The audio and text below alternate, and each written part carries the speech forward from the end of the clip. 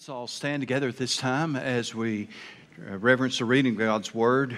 We're going to be looking at the second part of a message I began last week, Treasure in Clay Pots. Treasure in Clay Pots, 2 Corinthians chapter 4 and verse 6.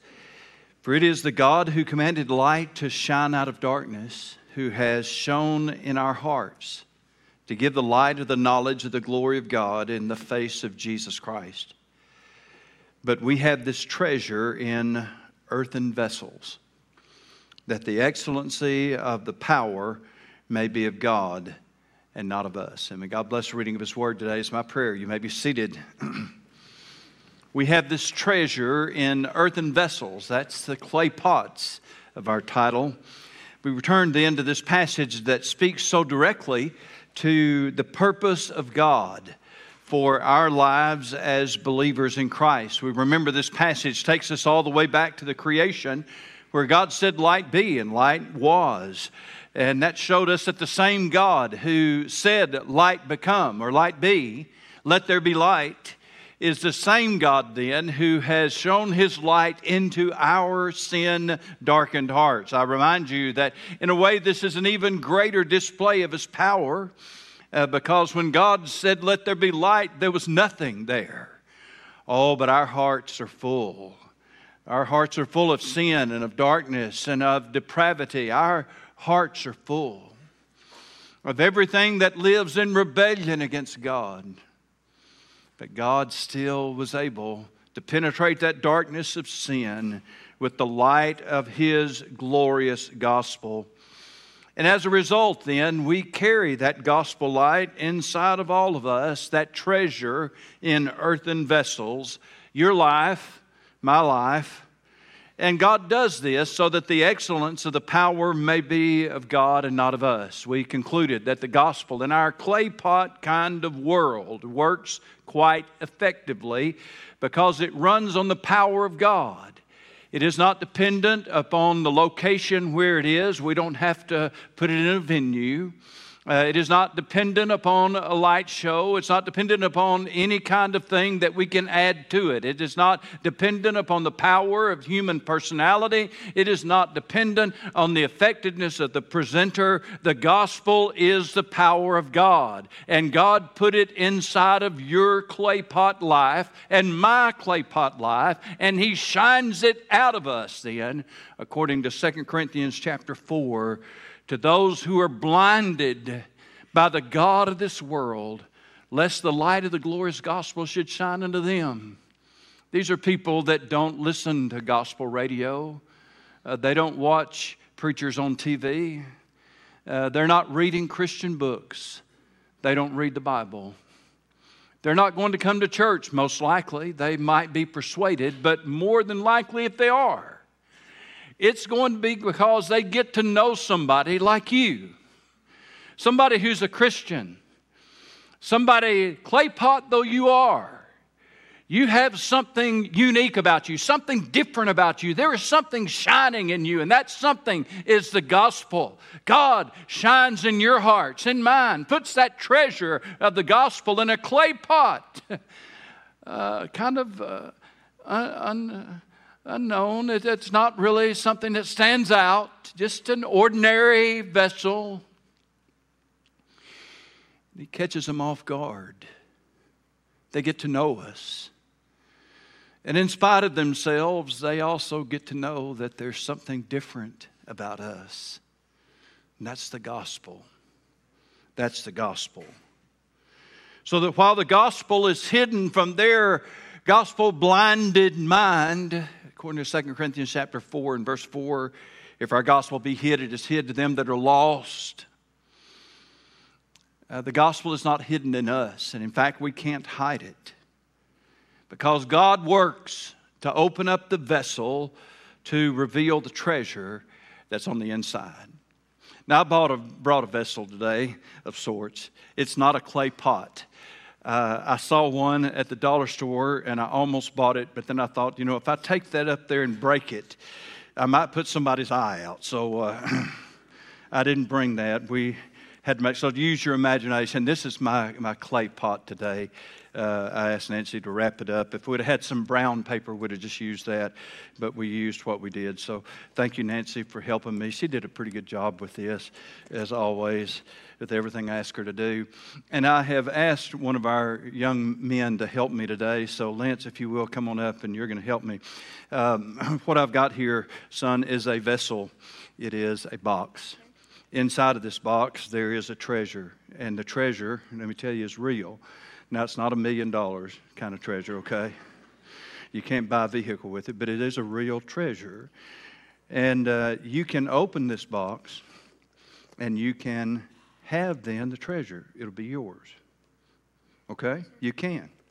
Or you can say, you know, I like that box. It's kind of cute, and it's got stars on it, and I'd just like to keep the box. And if you choose then to just keep the box, well, then you can keep the box, but you can never, ever, ever open it. And your mom and dad will stick with me. They'll never let you open it to see what's on the inside. So you can set this box up on a shelf in your house and look at it and think, man, how pretty. I like that box. Or right now, right here in front of everybody, you can open this up and then you can have the treasure. It's your choice. Well, let's see you do it then. Don't worry about the trash. We'll clean up the trash later. Just throw the trash down.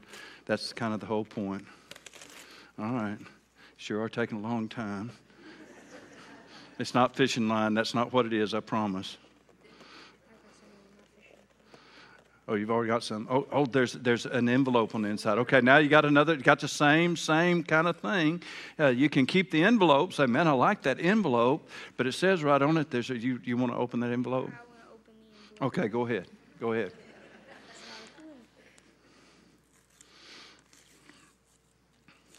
There's a treasure. There's a treasure in there. Sure is. Not much of a treasure, but it is some. There it is. It's a $10 bill. Thank you very much. I don't want the bill back, son. I told you, you can have that. That is yours. And, yeah. Yeah, I didn't even have to tell you to give Lance. Wasn't he real? That was good. He tore open the box and got to the treasure. You know, that's kind of the whole point of putting a treasure inside of a clay pot, is to open the pot and reveal the treasure. Now, since the pot in this passage refers to our life, we might be expected to want to, given the choice, hold on to the vessel and just keep the treasure inside. After all, it is my life. But we don't get that choice. In that sense, the object lesson that I chose to use today is different than the life that we all live, because the fact is, when we received the treasure, God bought us. We were redeemed. We're bought with the price. And our lives then become His, and He then is at work. Whether we want Him to or not, whether we would prefer it that way or not, whether I might say, well, I really like my vessel the way it is, and I'd be perfectly comfortable with it just sitting up on the shelf and looking. It doesn't matter.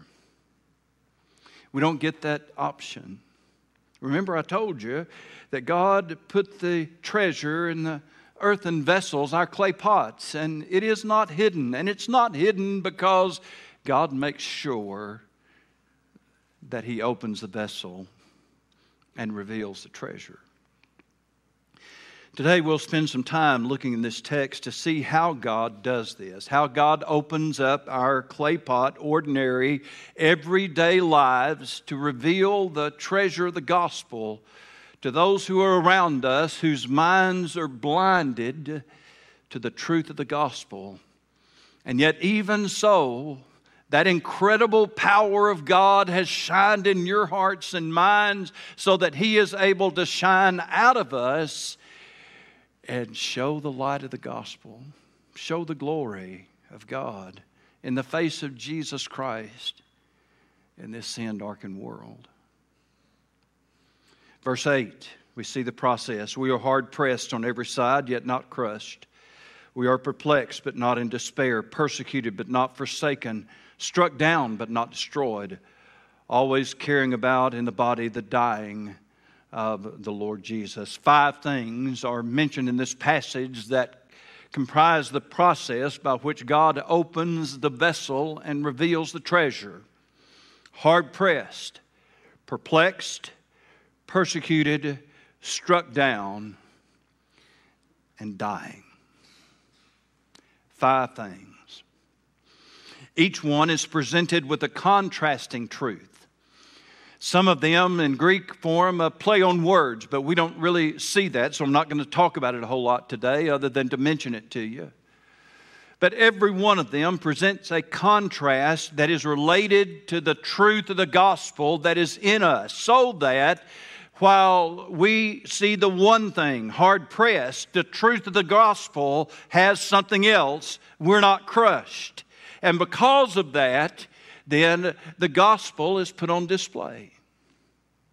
Hard-pressed, often used of the pressing of the grapes or the olives to squeeze out the juice or the oil.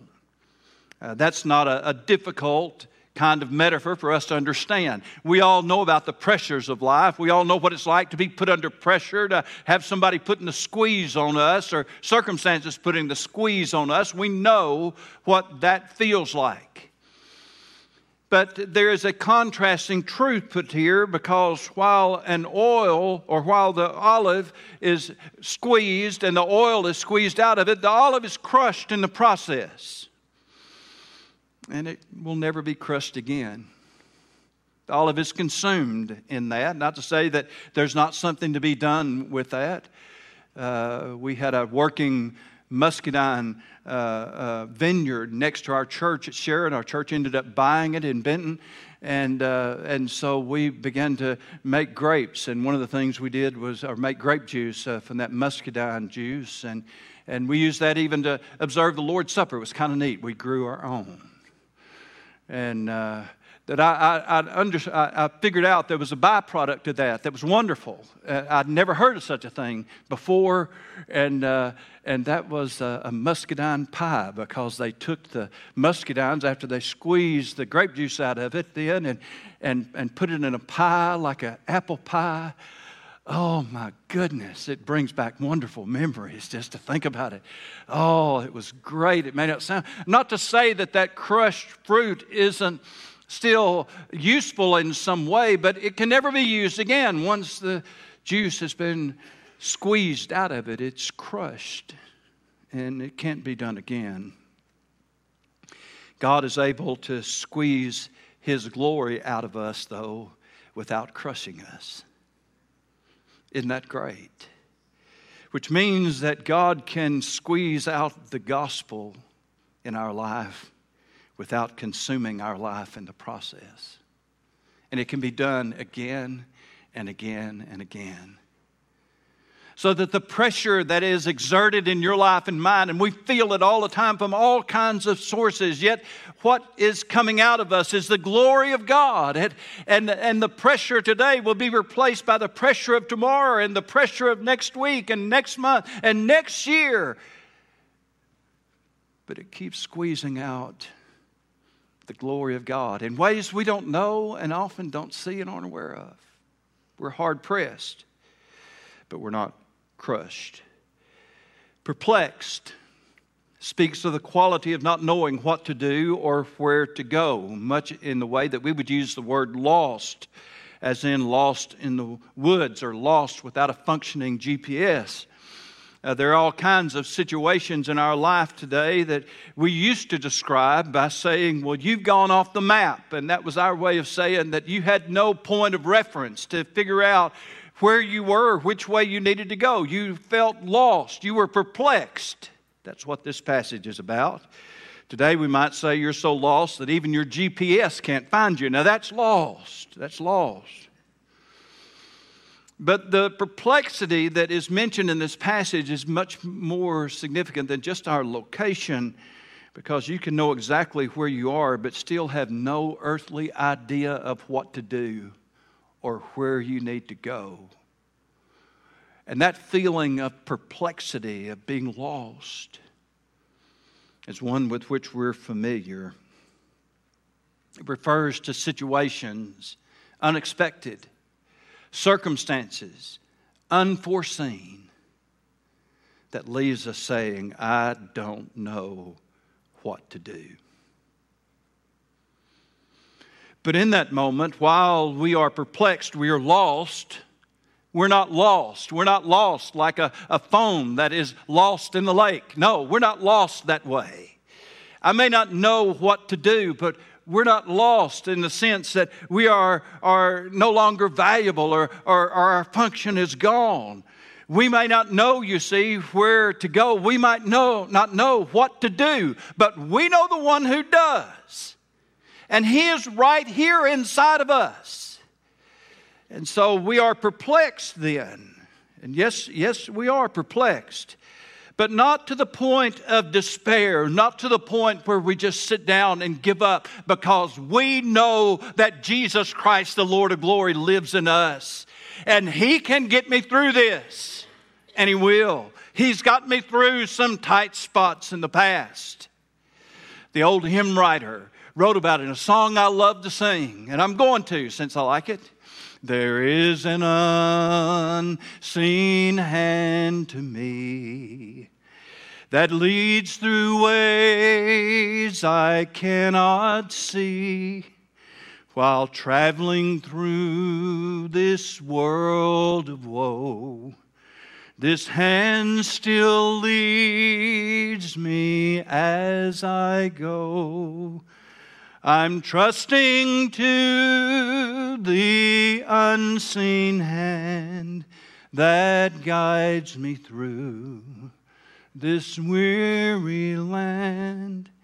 And some sweet day I'll reach that strand, still guided by the unseen hand.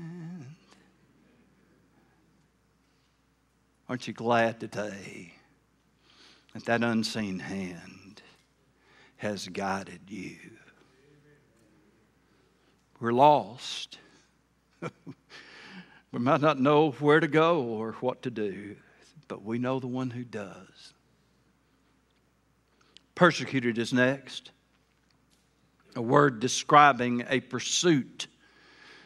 As in, somebody is out to get me, somebody is after me. Persecuted. Paul himself had once been the pursuer, the persecutor. He knew that side well. For a long time now, Paul has been the pursued, the persecuted. He well knew that persecution has an isolating effect. It's the whole purpose of the pursuit is to leave a person helpless and isolated and alone and defenseless. To see them so broken, either physically or in their character and spirit, that they are left altogether alone and isolated and no longer a threat, persecuted. But as in the other cases, we see we are persecuted. But thank God, verse 9, we are not forsaken. Later in his life, Paul would say, Demas has forsaken me, having loved this present world. He gave a long list of all of the people who had forsaken him. He summed it up by saying, only Luke is with me. Aren't you thankful today for the friends that you have in your life that you know will be with you through it all? Oh, they're precious. Thank God for Dr. Luke. Only Luke is with me. Yeah, but he had Luke. Thank God. But he had one greater than Luke. There's a friend that sticks closer than a brother. Though I walk through the valley of the shadow of death, I'll fear no evil, for thou art with me. persecuted, but not forsaken. Struck down. That refers to being thrown down to the ground or beat down or pushed down. They're writing songs today about these feelings, about people who feel like they're pushed down or struck down all the time. But for the believer, there's no guarantee that we're not going to be struck down. In fact, it's just the opposite. But there's a different perspective of things. Because this concept of being struck down could also be used of something that is thrown down deliberately, something that is placed in order to be built upon. So something is struck down or cast down. Yes, it is, but it can be cast down so as to become a foundation. And while the devil wants to cast us down and the world wants to cast us down in order to break us, God would take that breaking moment and build upon it. Do you see how that works? So that we are cast down then, yes, but we are not destroyed. Not destroyed. Not cast down to be destroyed, but cast down to be built upon. Oh, how often we have looked at the example of Simon Peter, to whom Jesus said, Satan hath desired to have you that he might sift you like wheat. But I prayed for you. And after you're converted, he said, strengthen the brethren. I prayed for you that your faith would not fail. It didn't fail. And what the devil wanted to be the destruction of Simon Peter, in fact, ended up being his brokenness that God built into a tower of strength. All of these things then are things that are showing the gospel in your life so that, yes, we may be struck down, but when they strike us down, we come back stronger. Yes, we might be persecuted, but we're not isolated. We're not destroyed. We're not put down to the point where our character or reputation is destroyed.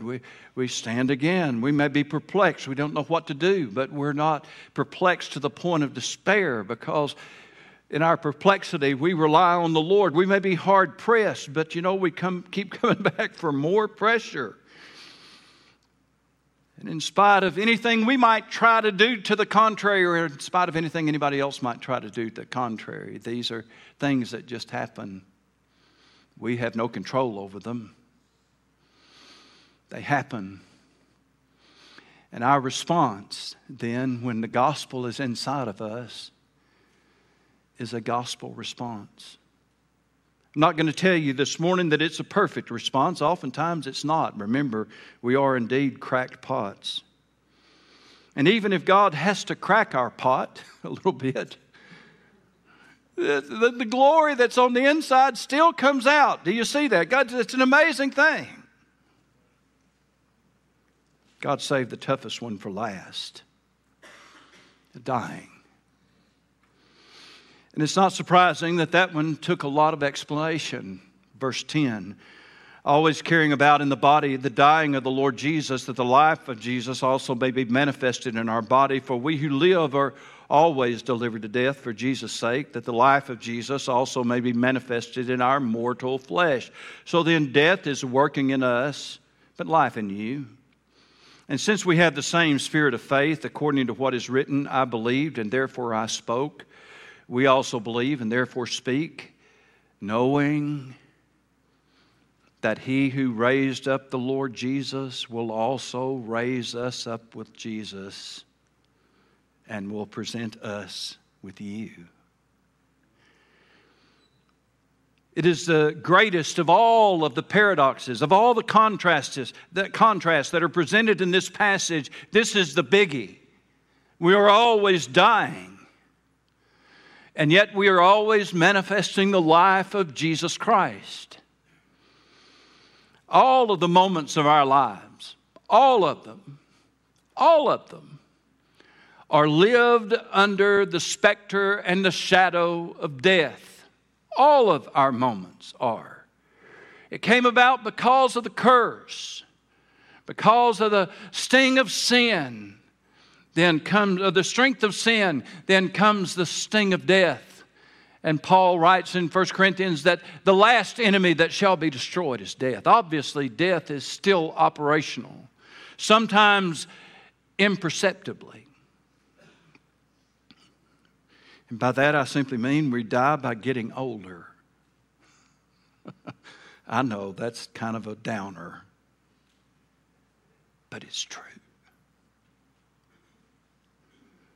The psalmist Moses said, "The number of my days is with you." That tells us there is a number that's known only to God. Therefore, he said, "Teach me to number my days, that I may apply myself unto wisdom." Yeah.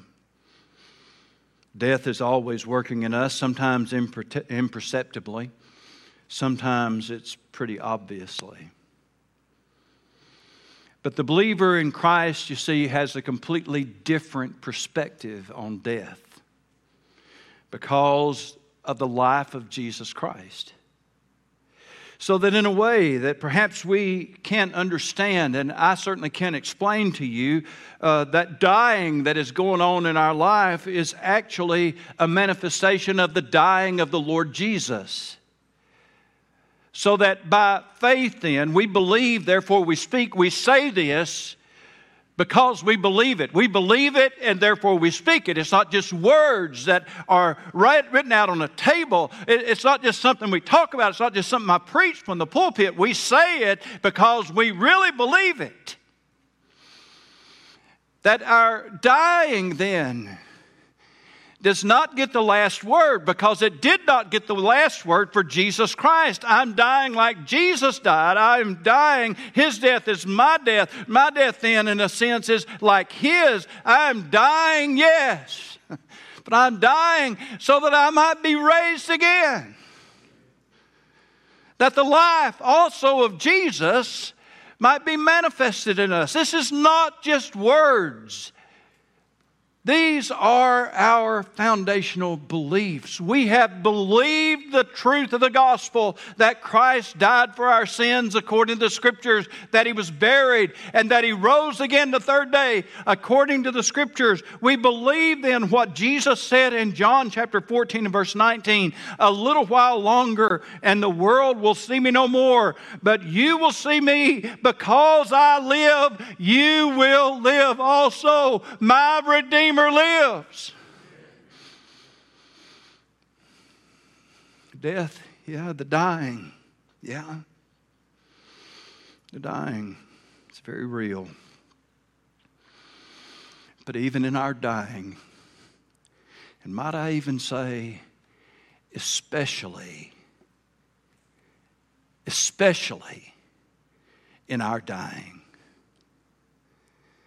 God is manifesting the truth of the gospel. Because like all that long list of people in Hebrews chapter 11, unless the rapture intervenes, and hey, I'm listening for the shout, I hope you are too. Unless the rapture intervenes, all of us are going to be like those saints in Hebrews chapter 11. We'll someday die. But we won't just die. We'll die in faith. I wish I could remember the name of the old preacher who used to say it, so since I can't remember his name, I'll just quote the old preacher, Brother Rich.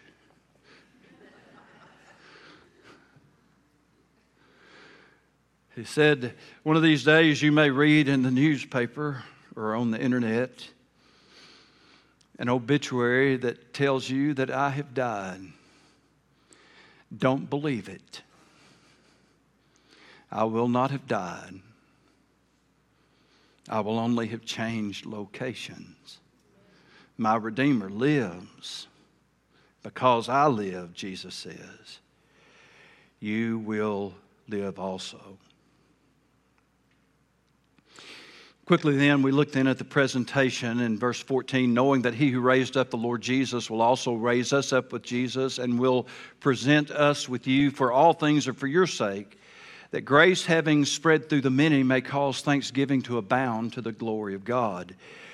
You see, God uses the hard things, the difficult things, the tragedies, the disappointments, the perplexing times when we don't know what to do, the lonely times when we fall broken to the ground, even our dying time. God is using these things to show the gospel light to others, which has an incredible effect. Grace spreads through the many.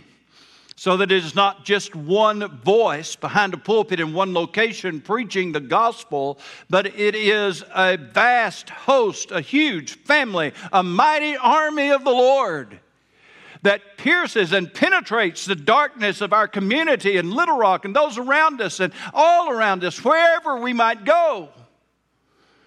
Into the darkness and blackness of sin, into the depravity of a culture gone mad, into minds that are blind to the truth of the gospel. God sends you. And He uses these experiences, yes, difficult though they might be, so that other people can see the gospel working in your life and in mine. So does God send a mighty evangelist into your workplace Monday morning? Some great speaker? Students, will you be able to grab hold of an angel or two on your way to school and take one of the shining seraphim, the sons of light? Does God send some great miracle worker into your world to work some mighty miracle? No, for the most part, God sends a clay pot with a treasure inside of it that He opens as you experience the difficulties and tragedies of life. Other people see how you respond. They see how you live your life. They see how you conduct your business. They see all of these things. And they know something is different. And maybe they asked. Maybe they don't have to ask. They know that what's different is that Jesus Christ lives in you. There's a treasure in your clay pot. God never wastes time, and He never wastes experiences. I thought of that some years ago when a national political leader spoke of, very famously, infamously I might say, spoke of never letting a crisis go to waste, I believe is how they put it.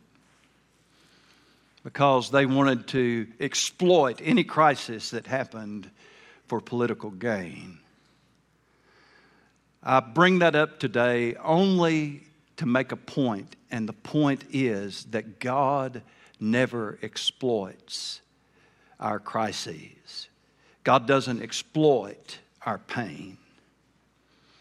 You see, Jesus told us very plainly that in this world you'll have tribulation. We live in a sin-cursed world, and everything that He mentions in this passage and many more that He could have mentioned and didn't, these things happen.